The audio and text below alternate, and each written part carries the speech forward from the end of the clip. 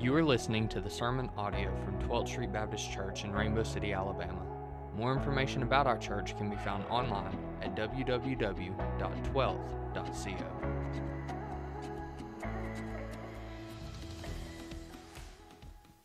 There we go. All right. I couldn't see it. The Lord didn't give me the ability to see my ears. And so if you have your Bibles, you can up to the book of Hebrews. I see some new faces. Let me introduce myself. My name is Tyler Armstrong. I'm the community pastor here at 12th Street, and it's nice to meet you, nice to see you, and thank you so much for worshiping with us this morning.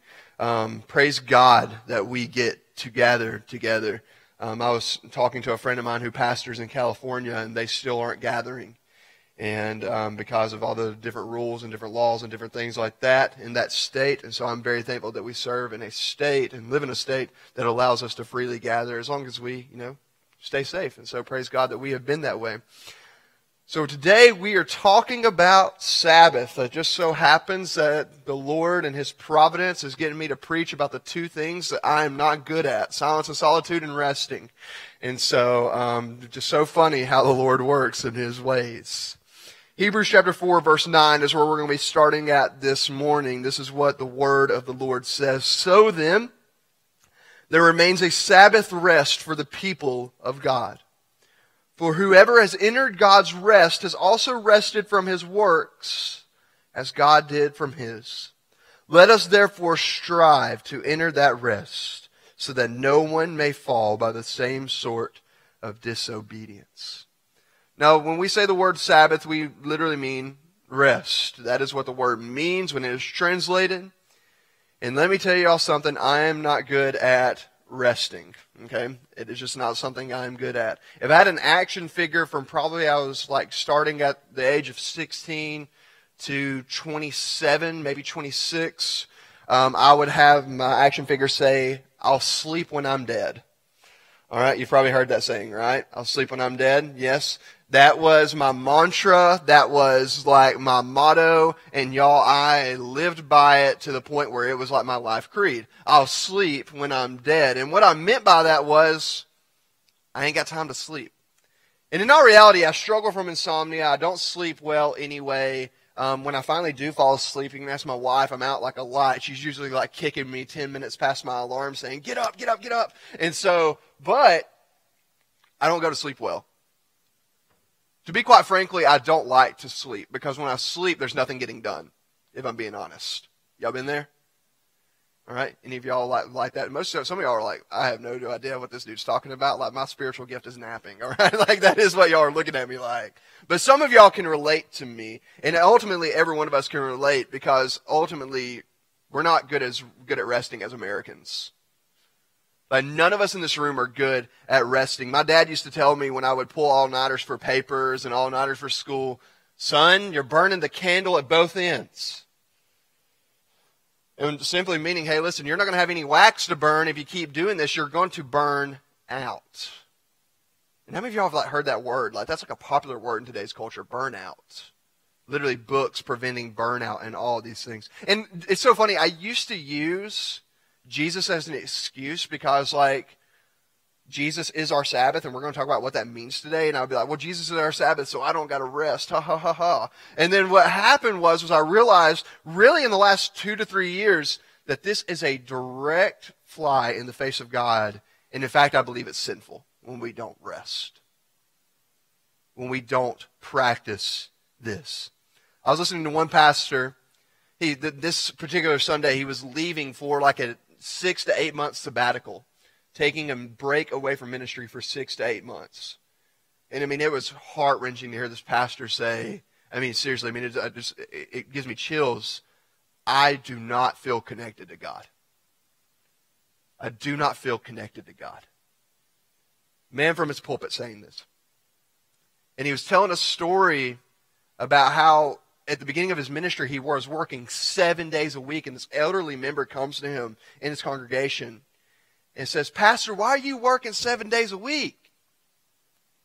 And he looks at her and he said, I got all sanctified on her. And I looked at this lady and I was like, because, ma'am, the devil don't take no days off. And he said that woman looked at him with the most serious look in her eyes. And she said, Jesus took naps, and why is the devil your role model? If you can't say amen, you can still at least say ouch, right? Like, I mean, like that is like, I heard that, and y'all, like, just this like wave of conviction came over me. Because y'all, like, let's just be honest, none of us in this room are good at resting. Even on the days we're supposed to be resting, what are we doing? Errands. Running all over the place. Stuff has to be done. So let's talk about what rest looks like in the Scriptures. The Sabbath was the seventh day. This was modeled after the pattern that God Himself set in Genesis. It is a day of rest. And when I say rest, I mean real rest. When you think Sabbath, think doing nothing in the presence of the Lord. It's an act of worship, like doing nothing. Like, when was the last day that you just sat there and did nothing? Like, no TV, no reading, no phones, no social media.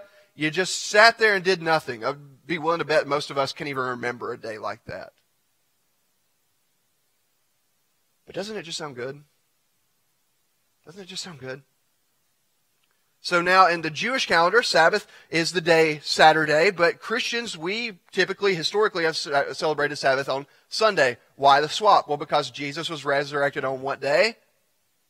Sunday, all right? Sunday. That is the day that He resurrected. I remember I was at the pharmacy one day working when I was like 16, 17 years old, and this guy came in and he was telling me how like Constantine changed it to Sunday, and it was like this like big conspiracy theory to like get it off the true day. And I'm like, that's not what the Bible says, all right? So the Bible shows us that the church gathered on what day? The first day of the week. The church sought out to be gathered on that day because that was the day that the Lord was resurrected, and we have historically called it the Lord's Day. But Paul writes in Romans 14, one person esteems one day as better than another, while another esteems all days alike. Each one should be fully convinced in his own mind. The one who observes the day observes it in honor of the Lord. And he continues on and says, the one who eats, eats in the honor of the Lord, since he gives thanks to God, while one who abstains, abstains in honor of the Lord and gives thanks to God.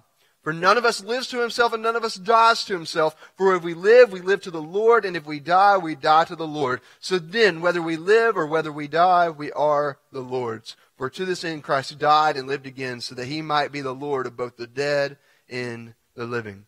In this passage in Romans 14, I would encourage you to go read it in its full context later. He is talking about these people in this passage that esteem one day as better than the other. And what we've gathered from scholarly study is he's talking about the Sabbath.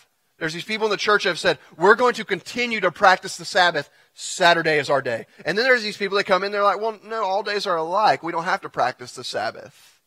And it's comparing these two people because ultimately, brothers and sisters, here's the truth. Okay? We are not required by the New Testament to practice the Sabbath. We are not required by the New Testament to practice the Sabbath. Ultimately, it doesn't have to be Sunday or Saturday. And quite frankly, Sundays are not my Sabbath day, if I'm being honest with you. I'm up here at 7:15, making sure everything's running right. Then we're running rampant, running. And then we get home at noon just to see our kids. And then I'm most of the time back up here at some point that afternoon. Sundays are not a good Sabbath day for the Armstrong household. Now, for some of you, Sunday is your Sabbath day. Praise God. Some of us don't practice the Sabbath. We are not bound by the Sabbath laws of the Old Testament. We are under the law of Christ, as Galatians tells us. But, this is what I want to challenge you this morning. What if we lived out this in principle? What if we lived like Jesus did and actually rested? I think I pointed this out just a few weeks ago when I preached on silence and solitude. How many times in the Scriptures does Jesus, when there's this huge crowd of people, just walk away? Like, I mean, y'all, I can't even fathom doing that. Seeing a huge line of people and just going, you know what? I need to go rest. It's time to take a break. Jesus did that so many times throughout the Gospels, just to go rest. So what if we lived out this principle in our modern world? What if in the life of hustle and bustle and get more and get rich quick, we in a spirit of rest and worship and ultimately resistance, stick it to the man, took a day and just rested, relaxed, and sat in the presence of God? What if we did that? What would that look like? Today I want to communicate to you, brothers and sisters, Jesus desires us to rest in Him.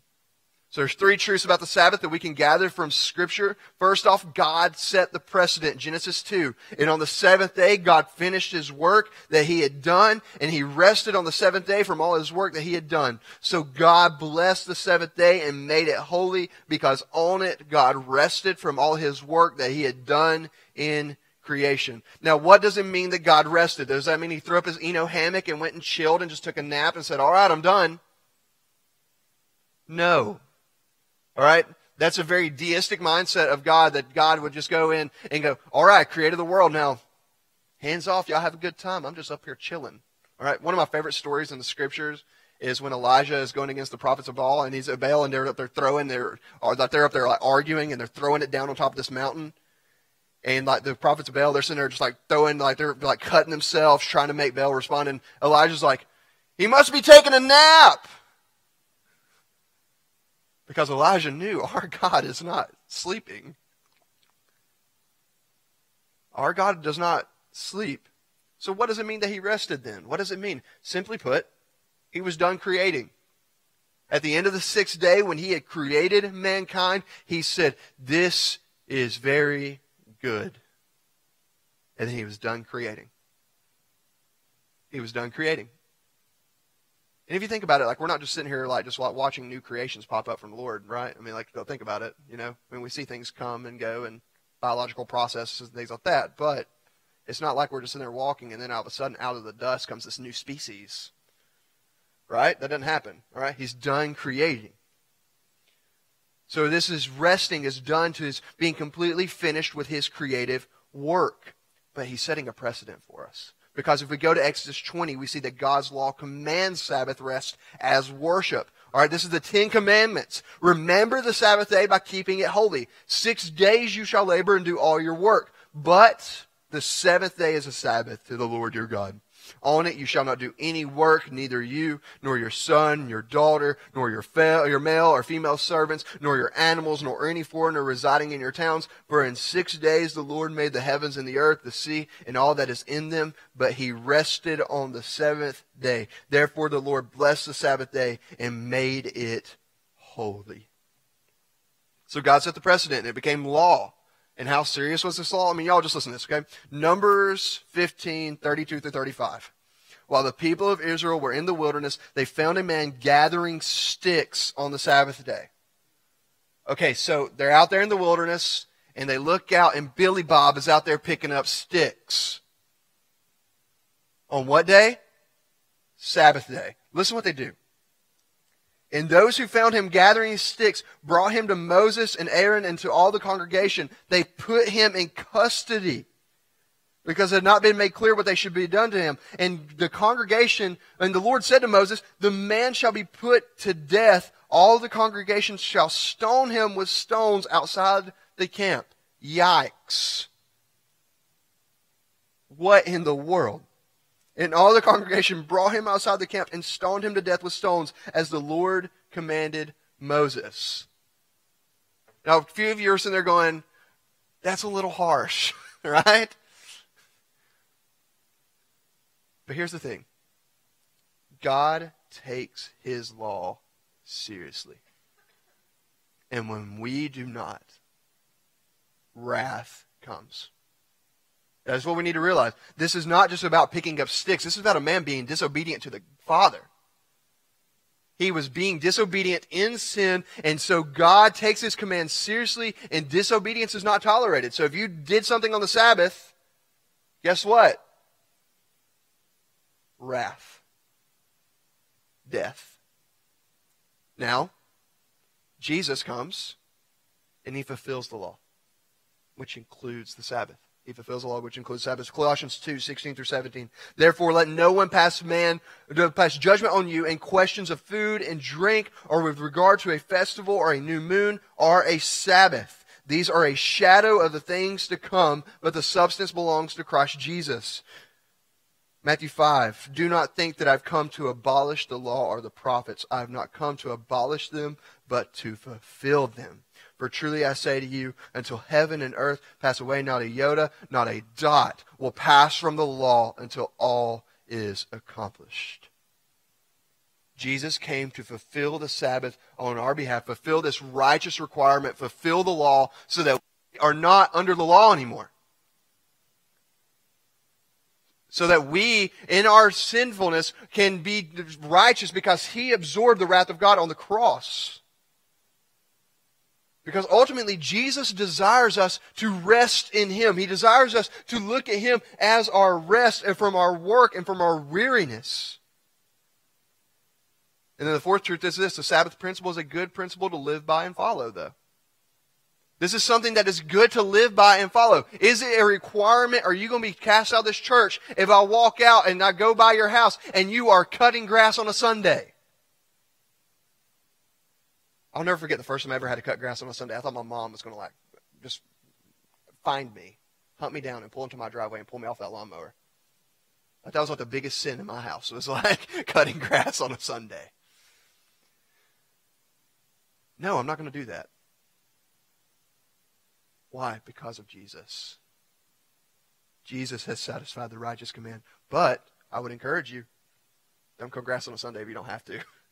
It's a good principle to live by. It's something to live by and follow. And we see it in the life of Jesus. Jesus did these things. And so if we're going to practice the way of Jesus and do the things that Jesus did, brothers and sisters, why not rest like Jesus rested? Why not take naps like Jesus took naps?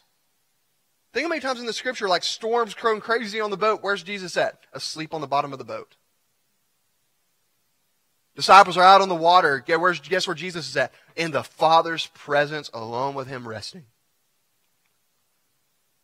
How many times He's just in a huge crowd of people and He's just walking and He just walks away and rests? Brothers and sisters, you can do the same thing. But here's the thing. You don't. All right? You don't. You don't do these things. So what is your response to these truths? Typically, here's your response. First, you do not follow God's precedents because ultimately you want control of your life. I want control of my life. That's the reason I don't sleep. I like having control. I want to be in control. Listen to this. This is from 1965. A Senate subcommittee predicted that Americans would work 14-hour work weeks by the year 2000.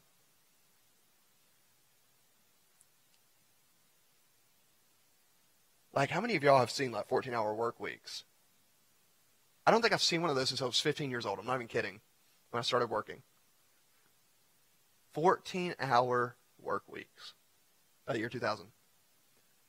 John Maynard Keynes, 1928, British economist famous for the idea of government intervention in the economy, so thank you, brother, wrote that technological advancement would bring the work week down to 15 hours a week within 100 years. So we still got 7 years to get there. All right? 2028 is coming. Let's make 15-hour work weeks a thing. All right? $15 minimum wage, make 15-hour work weeks happen. All right? Here we go. All right? Let's go. But what has happened since then? All right, so all this technological advancement, all these things have happened to the point where, like, now, I mean, even COVID has shown, like, kind of like, you don't got to go to the office. Like, you know what I'm saying? Like, you don't got to go to the office. Like, people are working from home at a higher rate than ever now. I went and ate lunch with one of our church members last week, and he said he hasn't been to his office since, like, June. Like, that's crazy to me. But what has happened? Our work has increased. I would be willing to bet the majority of us in this room have worked way more than 40 hours a week many times in our life. Some of you are walking in this today from a 40-plus hour work week. Am I right? You're doing those things. You're working more than what is required of you. And it's molded into the culture that this is just a part of who we are now. 40-plus hour work weeks. I'll never forget when COVID hit, like March, I kind of like silly thought, hey, you know what? This means that, my work week's going to decrease. No. I think from March to June, it was like 60 to 80-hour work weeks. I was more busy when the world shut down than when it wasn't.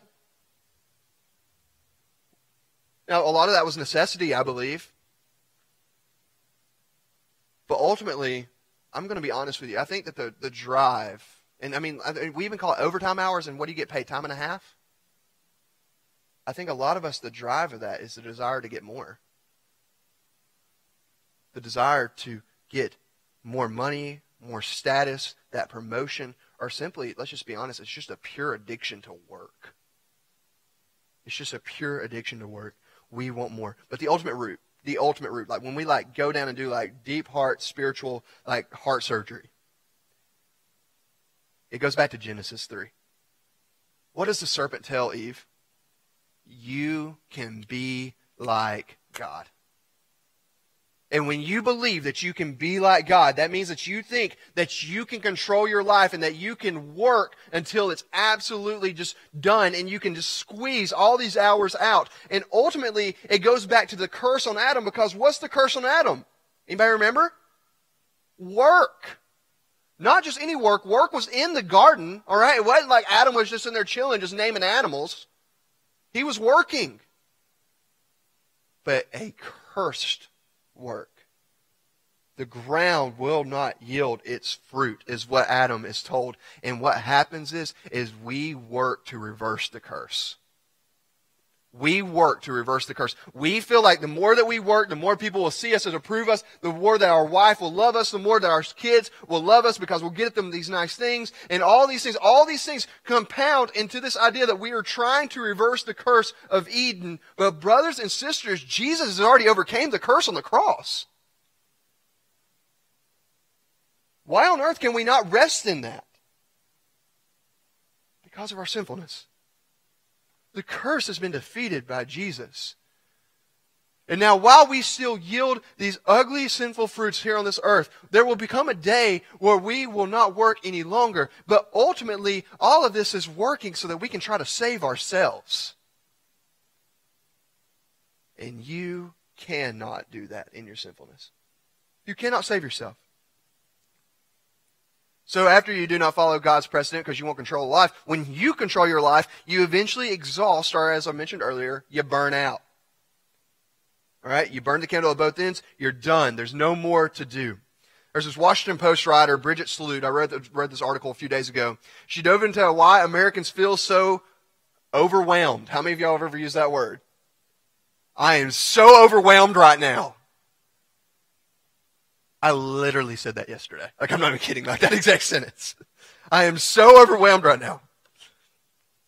And this is the title of the article that she wrote in response to Keene's work on the 15-hour work week.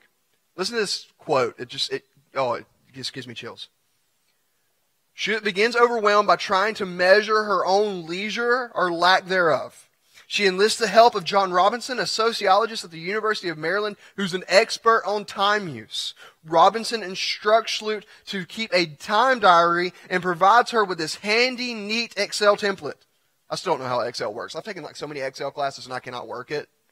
All right, praise God for Luke Parker and Olivia Rager. I don't even know how this thing works. So I'll put that formula in and I'll figure it out later, okay?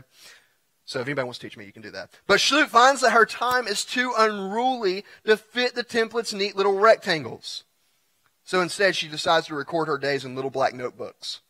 One afternoon, just listen to this. Man, I've been here. Where she is eating her lunch at her desk while waiting on the hold with a pharmacy that supplies her son's life-giving medicine and searching the web on how to figure out how to obtain a death certificate for her brother-in-law who has died in China, she calls Robinson to ask him how to classify this sort of activity. Robinson tells her just to keep filling in her diary and he will sort things out. When she presented him with a pile of black notebooks, however, he balked at the idea. They're impossible to read, much less analyze.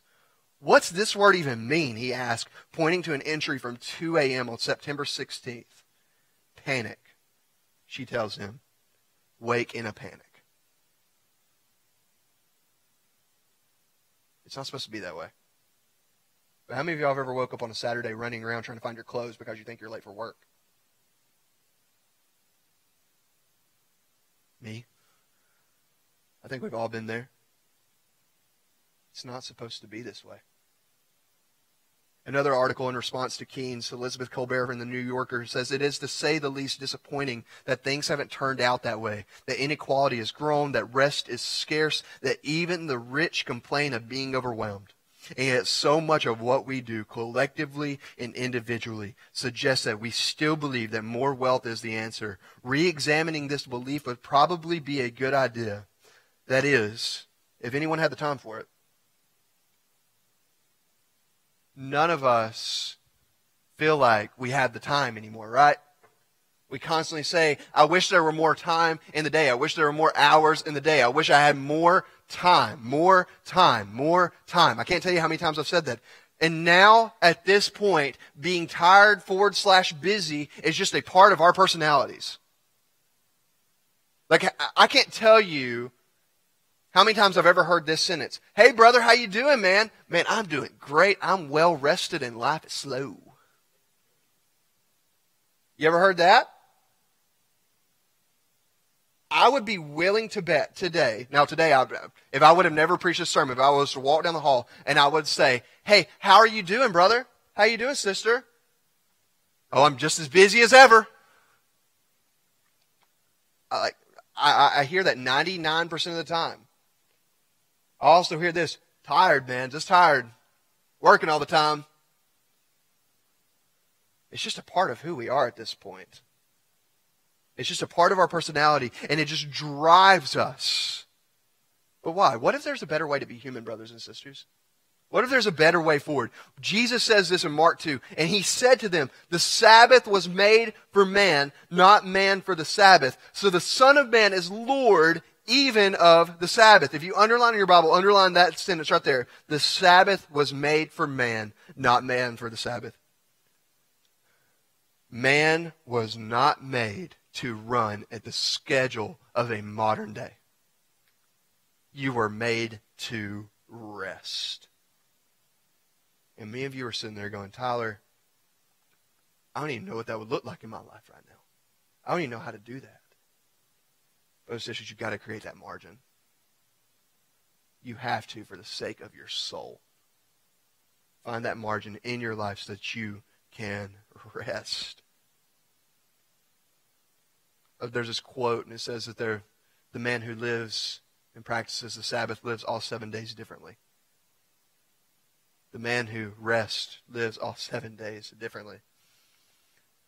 So what does Jesus desire for us? I mentioned it earlier, but just listen to his heart in Matthew 11:28-30. I've been reading this verse over and over and over, probably to the point where y'all are tired of me saying it.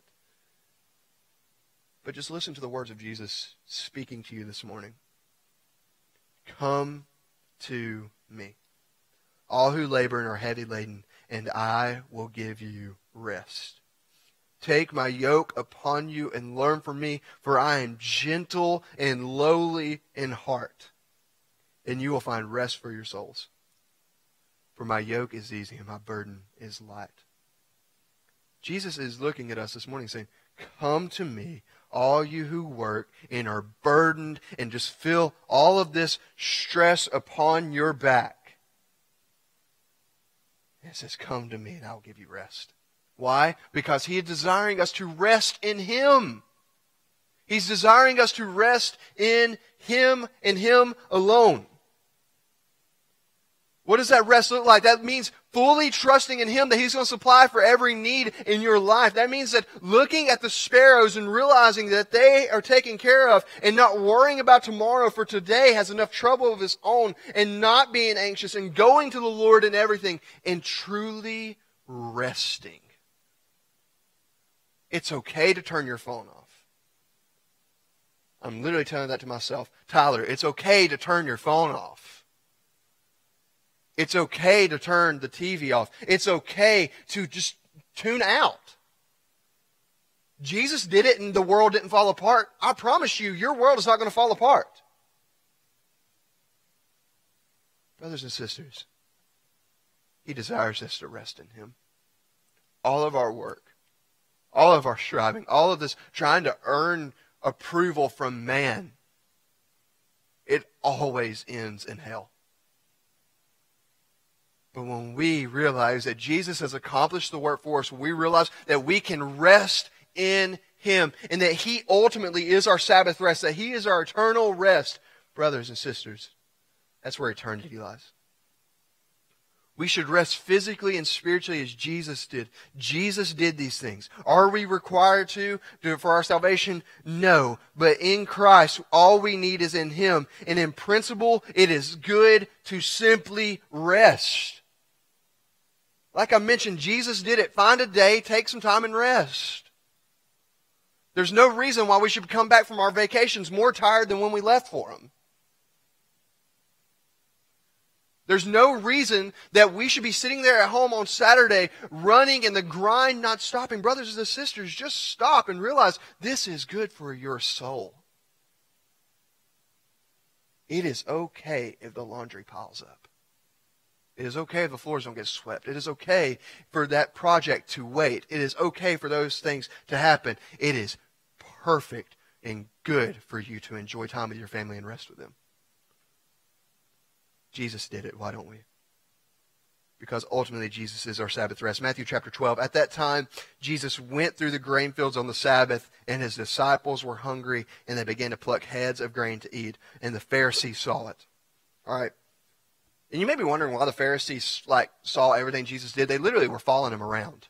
If this is like Jewish tradition, they followed rabbis. And so just imagine being followed around 24/7 by the people who hate you the most and who eventually conspire to kill you. Not a very enjoyable life, all right? Jesus is sitting here walking on the Sabbath. His disciples are hungry, and they're like, oh, free food. And they start picking this grain. And the Pharisees are like, throw the flag. All right, Sabbath violation. Here we go. 15-yard penalty, first down, all right? He says, look at your disciples are doing what is not lawful to do on the Sabbath. They're like, they're breaking the rules, Jesus. Bunch of tattletales. Verse 3, and Jesus said to them, have you not read what David did when he was hungry and those who were with him? How he entered the house of God and ate the bread of the presence, which it was not lawful for him to eat for those who were with him, but only for the priests. He's not just throws David out. Like he's like, David was hungry. He went and got some bread out of the temple.